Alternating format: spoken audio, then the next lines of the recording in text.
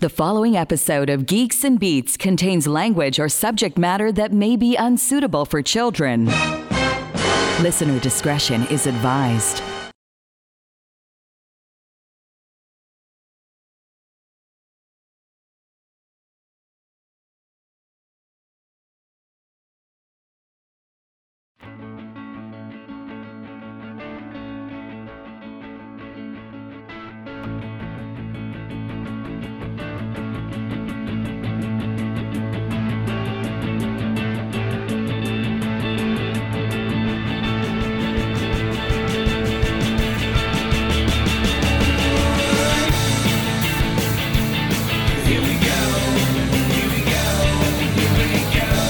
Live from Studio 3B, now with 1.2 billion subscribers on iTunes, Spotify, and GeoCities. This is the world's most popular podcast with Alan Cross and Michael Hainsworth, featuring musical guest Sting.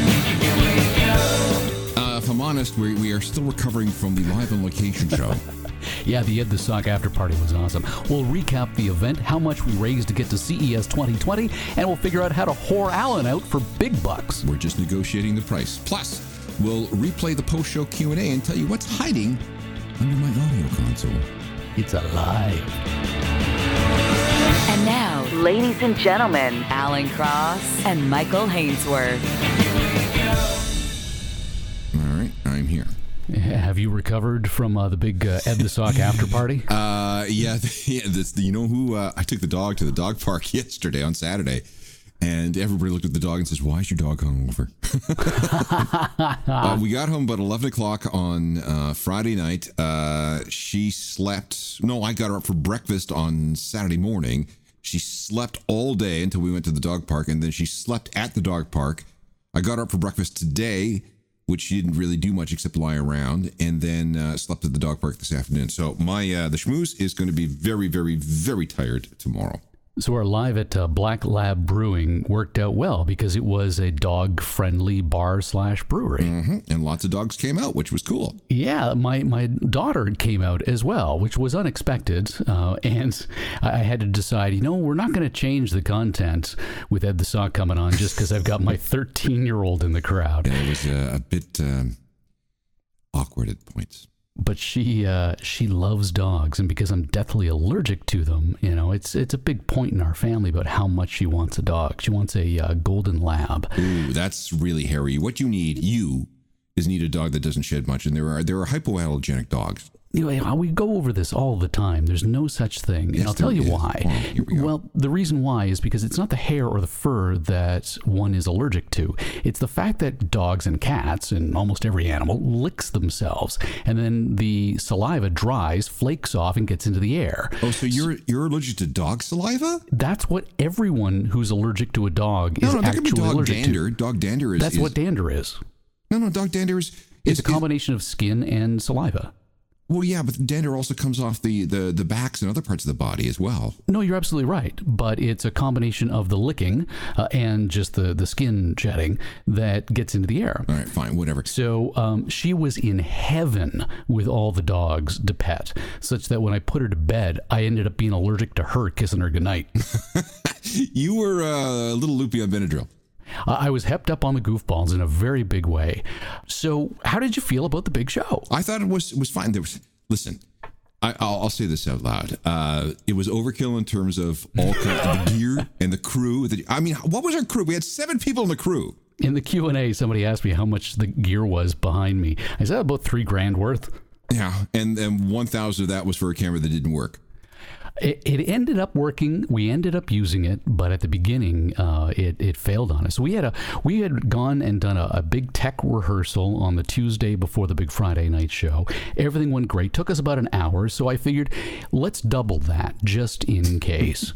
And we should have tripled it because we were running late, and then the first segment wasn't even heard on the internet because of a technical glitch. And so the lesson learned there was, don't let software nerds write right digital mixing consoles, get a physical real-world mixing console, route all the microphones into it, route the computer into it that plays back the audio, and then mix minus it, which is something that audio geeks would know, so that the floor can hear it and the internet can hear everything crystal clear. And our ace live stream voice of God, Tim Langton, your Jays Stadium announcer, has offered to be responsible for the audio next year, and considering that's his day job, why not? I think so. We have been using off-the-shelf products with... volunteers, I think we would call them. Volunteers is the word that I'm looking for, and I am very grateful for the support that they gave us on Friday night. And I'm so glad, and I'll say this again out loud, I'm glad you like doing all this, because I don't give a shit. I mean, I just, all the gadgetry, all the video stuff, all the back end, I have no interest in. And I am so glad that you are the one that is willing to take on this burden. I tweeted a photo of the trunk of my SUV loaded to the gills with gear, and then tagged Brittlestar, who does his morning show on Monday mornings at 9 and Friday mornings at 9, using literally an iPhone. Mm-hmm. And I said, geez, maybe we should have just done the live show with an iPhone. And it almost got to that point with the technical glitches. Yes, it did. But, okay, we got through it. It was production overkill with all the openings and closings and interstitials. But anybody who experienced it would have experienced the full Monty.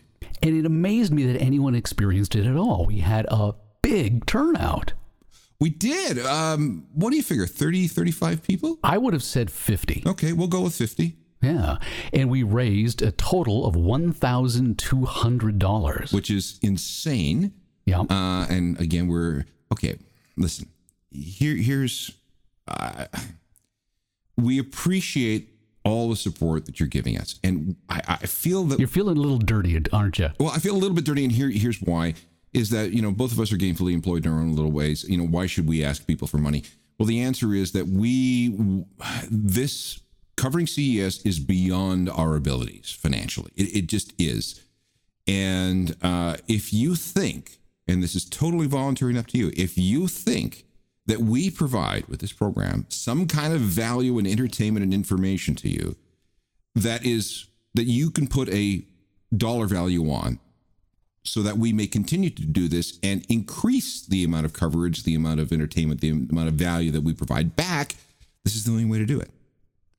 If you go to geeksandbeats.com and click the support the show link and go to the GoFundMe campaign, if you donate $100 or more, our patron in residence, Victor Biggio, will send you a Geeks and Beats Miracle Travel Mug of Traveling. And we still have one more left to give away. So okay, good. And then on top of that, he says, if anybody does it above and beyond the 5 he already allocated, he'll just keep sending them off to people. Well, I'm glad you got to meet Victor, because I've still yet to run into him. Yeah, it was really neat. And the big question we had about this guy who created the hashtag GNB Mug Tour 2014 way back when, where he was taking pictures with his mug everywhere he went. We're like, what the hell does this guy do for a living? And he's in the online gambling business. Yeah. And I love that he didn't say he was in the online gaming business. Yeah. I hate it when we play with words like that. It's gambling. Let's just accept it and move on. And you notice that we don't take any advertising on the site or in the podcast unless it's a corporate sponsorship, which we have control over. And one of the things that I get, I'm sure Geeks and Beats gets too, is all these backlink do follow offers from gambling sites. Right. And we turn them all down. No, we turn them all down. I have to say I was a little disappointed in myself in the Ed the Sock segment. Why is that?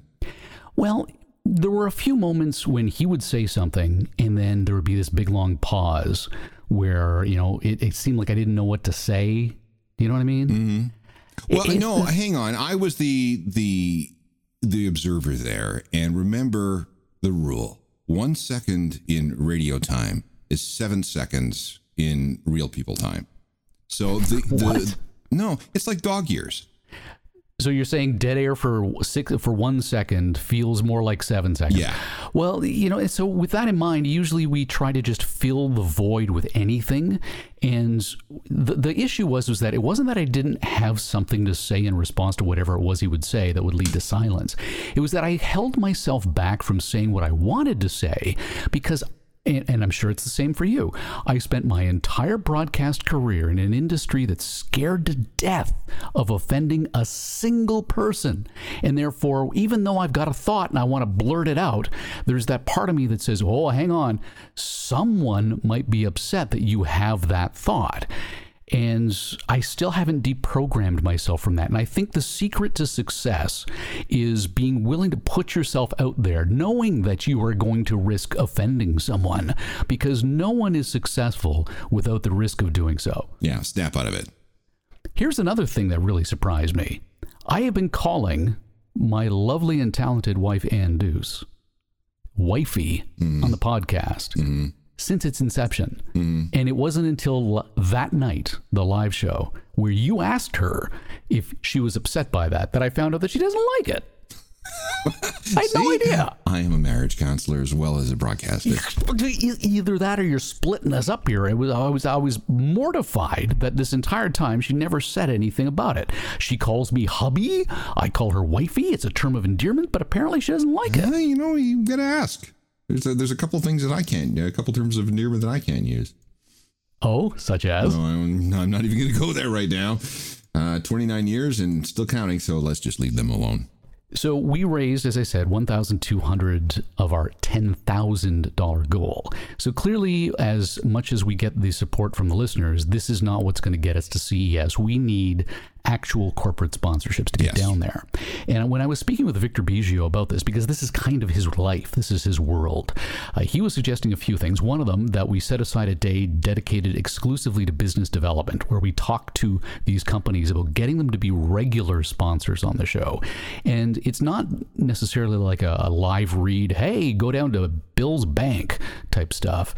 It would be more along the lines of creating content for them. So what do you think of this idea? Say we get a Samsung or some other major electronics company. We would go down there not only for Geeks and Beats, but also produce a podcast or 2 or 3 for the sponsor that would end up in the rotation for the show here.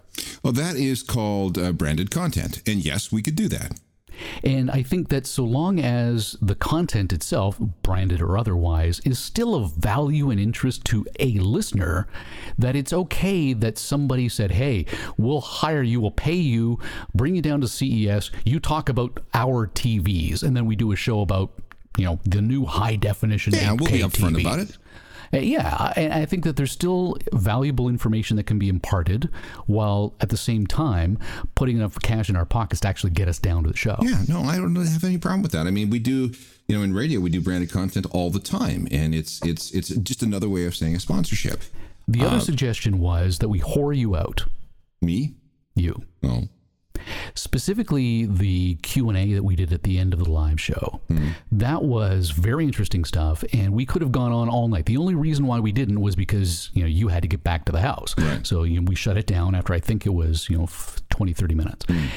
But if you are whored out by Geeks and Beats as the music historian authority figure, whether it be at a CES or at any other corporate type event. Corporations are having events all the time. They need speakers for these events. You do them, right? I do them, yes. So maybe what we need to do is whore you out for the music side and whore me out for the futurism side. Sure. See what you can do. All right. In the meantime, like I said, I think the live on location show went really well. The audience seemed very interested in it. It was standing room only. People were literally standing to watch as opposed to just hanging out. And my favorite thing was the guy with the resting murder face who stared at you the entire time. You weren't felt uncomfortable. No, I'm fine. Listen, when I go do these things, I get weirdos. We had no weirdos on Friday. I get real weirdos. There's Schmooze. That was Schmooze. We talked about that in the Q&A, that Schmooze is underneath the console, snoring away while we record the show, and the only thing that saves the listener from hearing it is that I put a noise gate on your microphone. she's we just got back from the dog park, so she's still squawked out from Friday. Wow. So you hit a certain age and you go from having 3-hour morning hangovers to having 1-day hangovers to having 48-hour hangovers. Maybe she's hit that age. She is 11, so maybe, yes. Wow. So Liv, who's an absolute dog lover who can't have a dog because dad is allergic to them, took one look at Schmooze and went, that's not a dog. What is it? I don't think she's ever seen a bull terrier. An English bull terrier? No. An English bull terrier with the big long snoot like that before. No, they're odd looking animals. They're very strange, but they're hugely adorable. She's hooked on a dog video series on YouTube called Tucker Budson. Mm-hmm. And it's basically this woman does, and you'll hate it because it's vertical video, shoots vertical video of her dog just doing stuff. And it's got 1 million followers and it's got sponsors and the whole 9 yards. Maybe we need to actually have the dog on the podcast. We could horror of the dog. What a great idea. I know.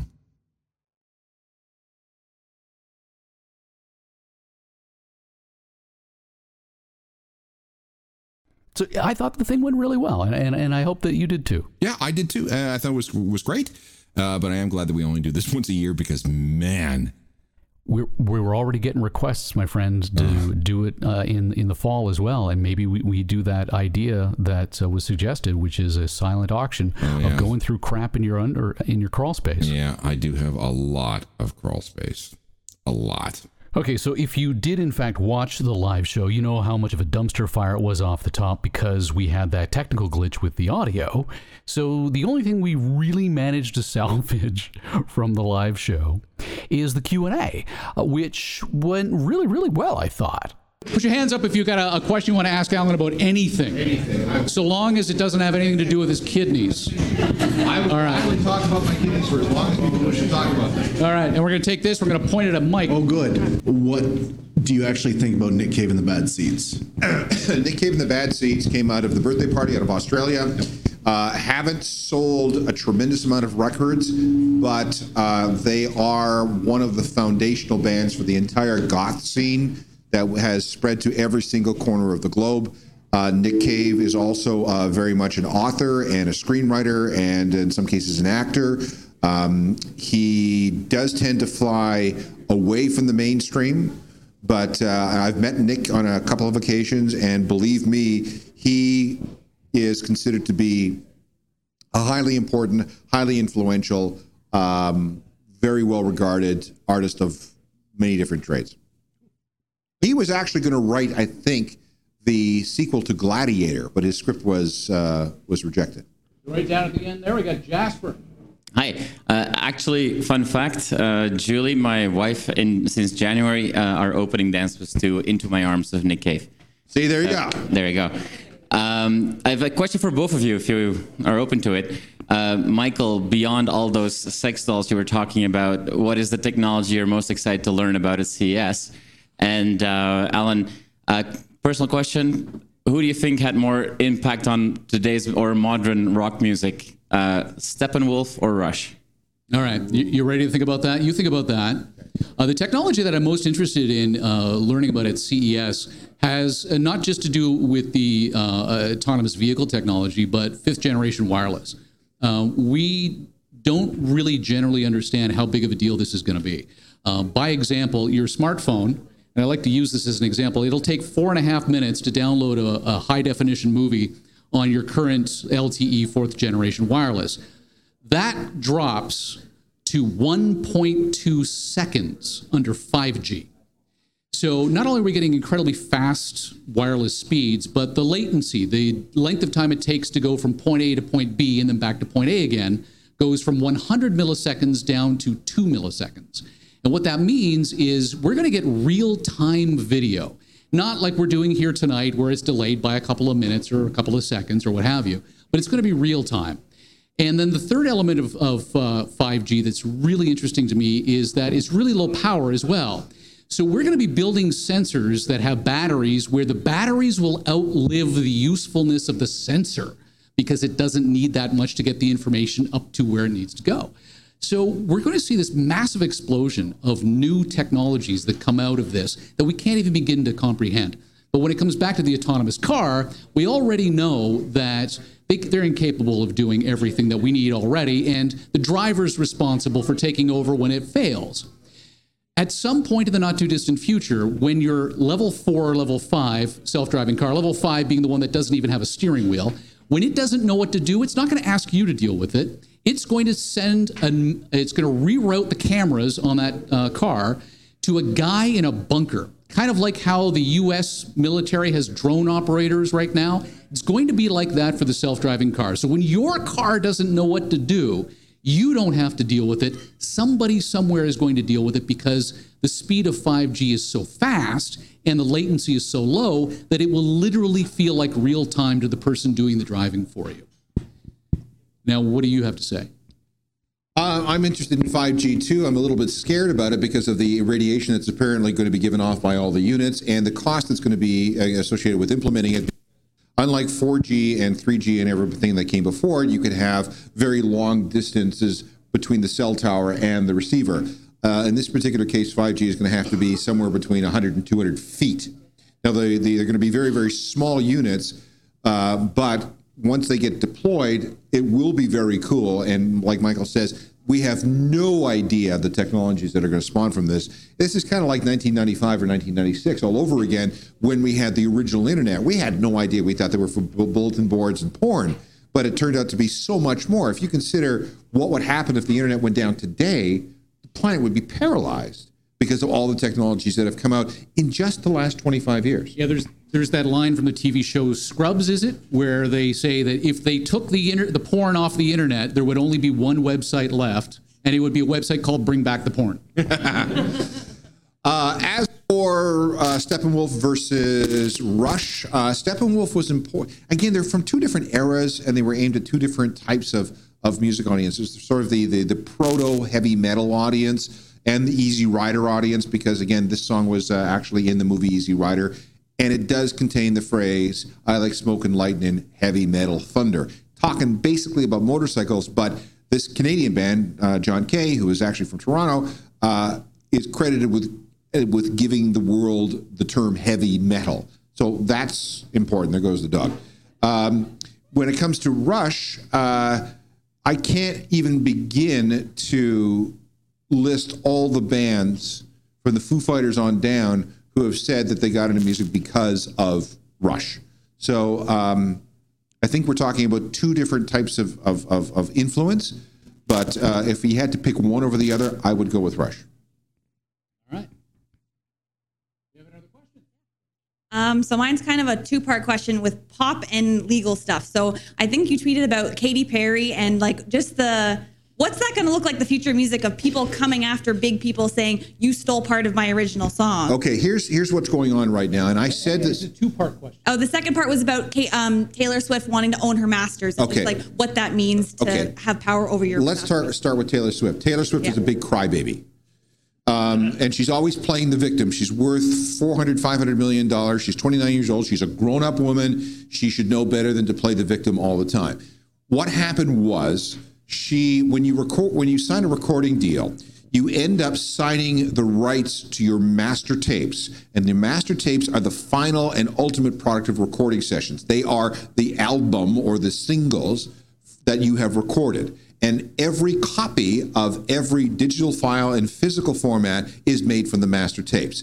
Usually, almost 99% of the time, what happens is the record label takes ownership of the masters as part of the contract. That's because the record label needs to be able to duplicate, market, and distribute the music. And the only way that they can do that is if they own the masters. That's what a record label does. They distribute, market, and duplicate masters. So Taylor Swift, through her career, did not own the masters. They went to a company called Big Machine, which was the label that made her what she is. So Big Machine was run by a guy named Scott Borchetta. Scott was her manager and guided her through her entire career. He made no secret that he wanted to sell the company. And Everybody knew that Big Machine was for sale, including this guy who was on the board of directors who just happened to be Taylor Swift's dad.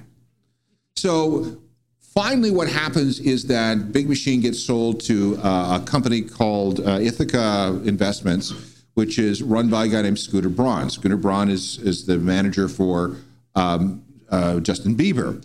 And Taylor Swift says, I didn't know this was happening. I never got a chance to buy my masters. Did you not talk to her dad? Which is, she didn't talk to her dad. And it's full of shit because in August of 2018, she was in negotiations with Big Machine because her contract was coming to an end.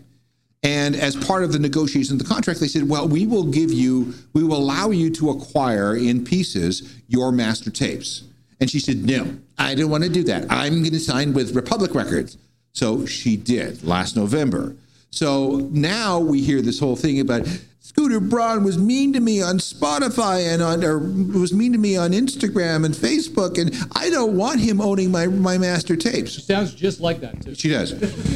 So what happened, so he ends up owning the master tapes against her wishes. Too bad. This was the nature of the business deal. You had an opportunity to buy it, and your dad was on the board of the directors who signed off on the sale.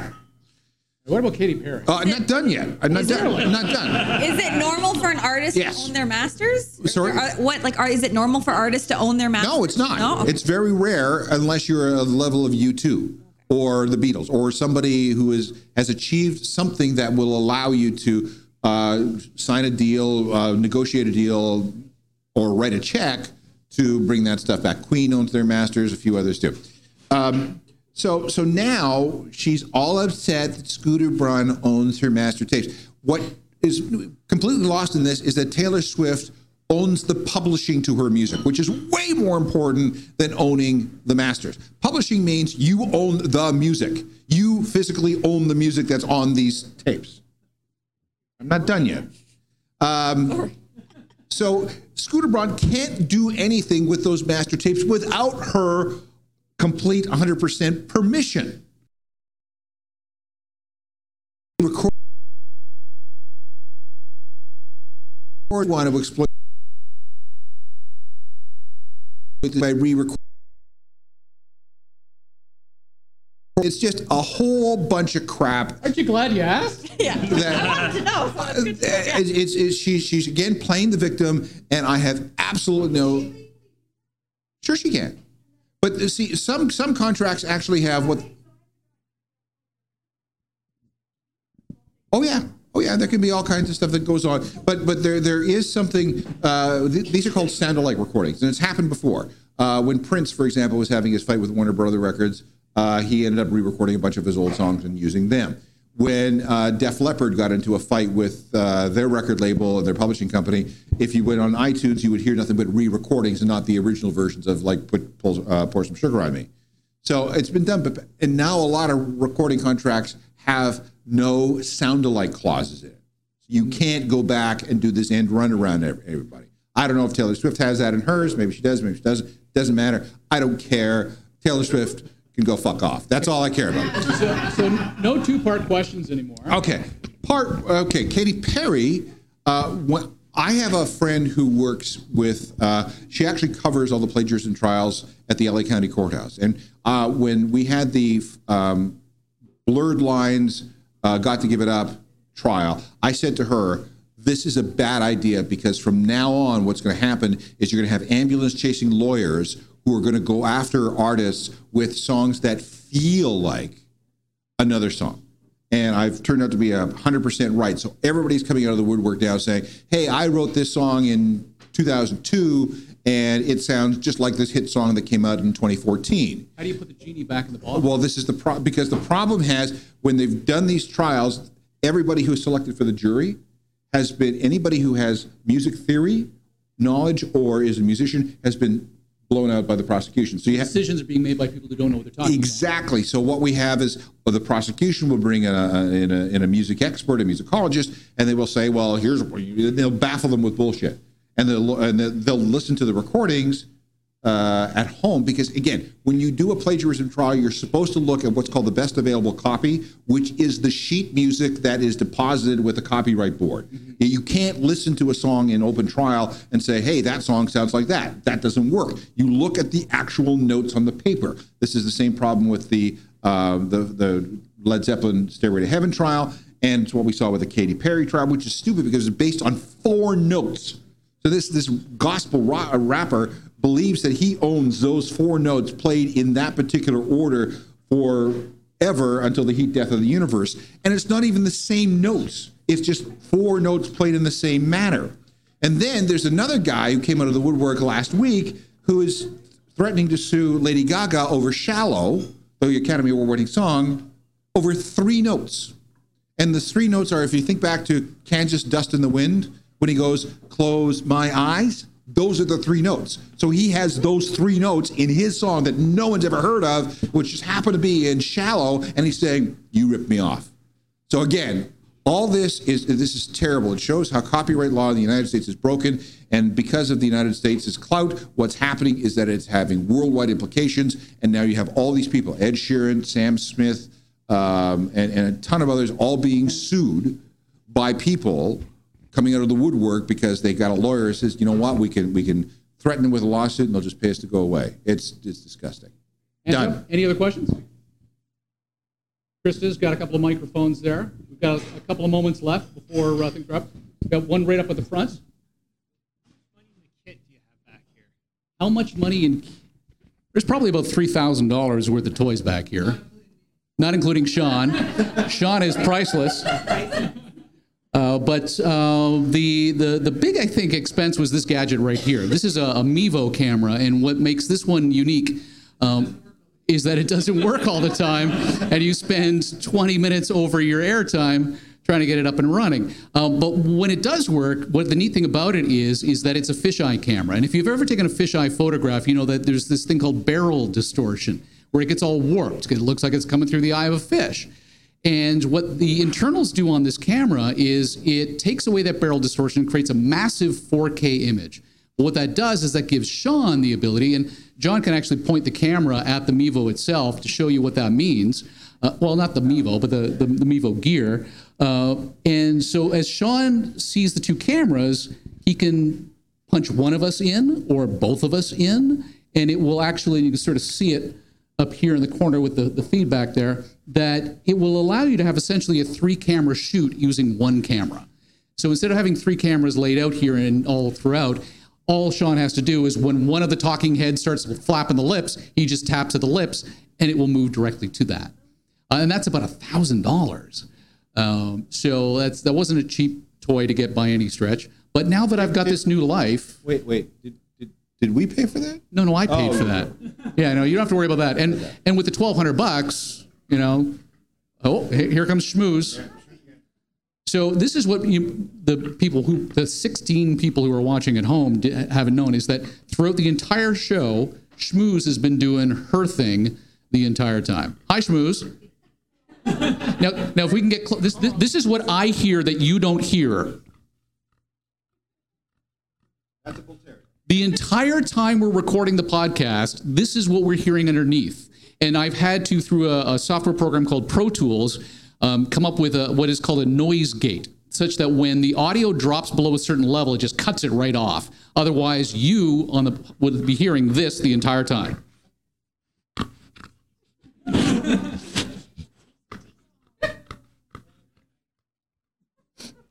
Okay, now I can't hold the mic because I'm allergic to the mic. Yeah, when we do the podcast, we record the podcast on Sunday nights, and she insists on coming into the studio and lies into the console and either breathes or snores. Yeah. So that's why we need the noise gate in Pro Tools. And that was actually...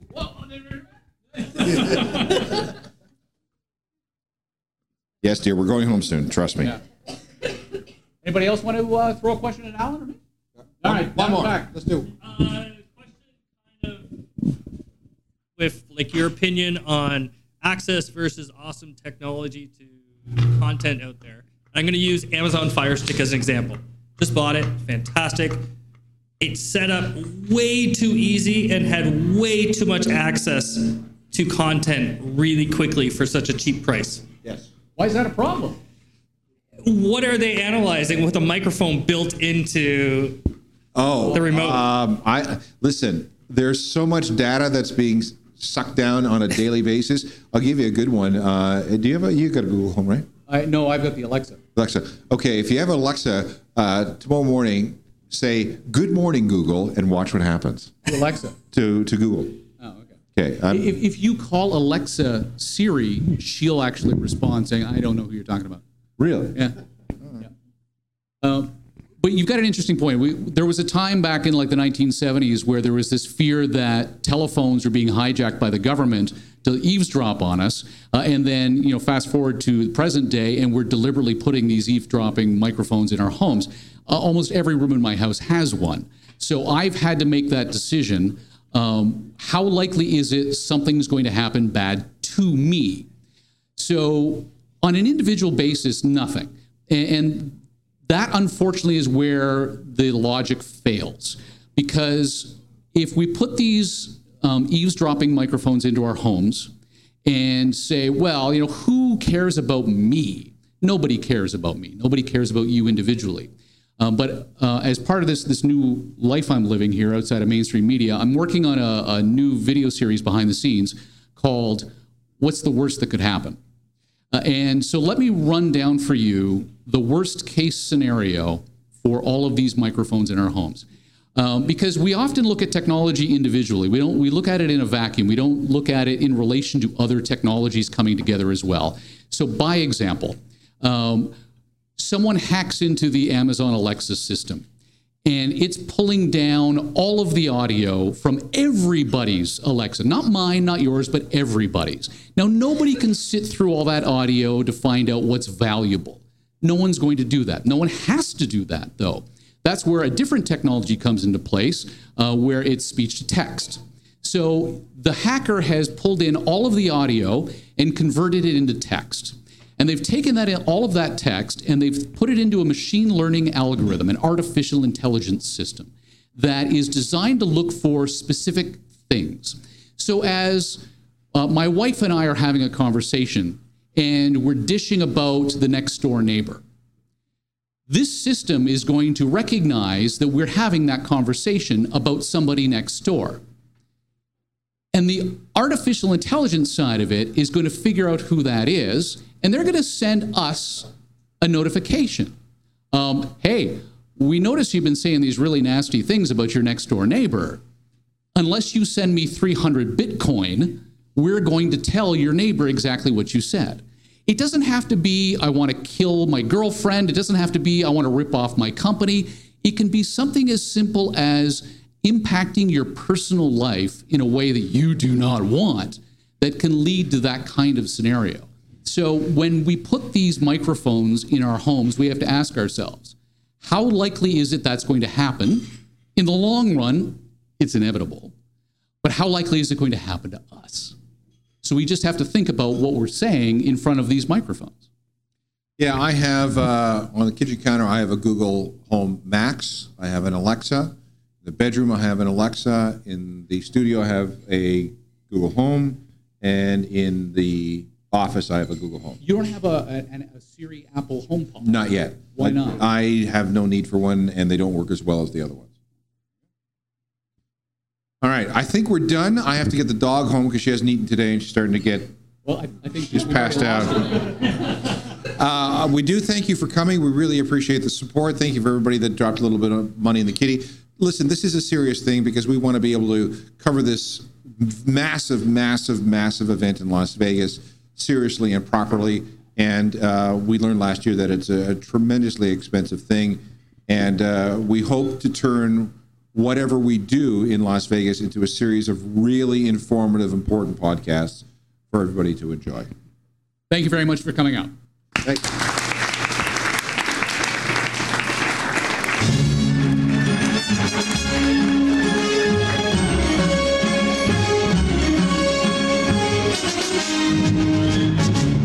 Catch all new episodes of Geeks and Beats Wednesdays on iTunes. And watch for Geeks and Beats magazine on a newsstand near you.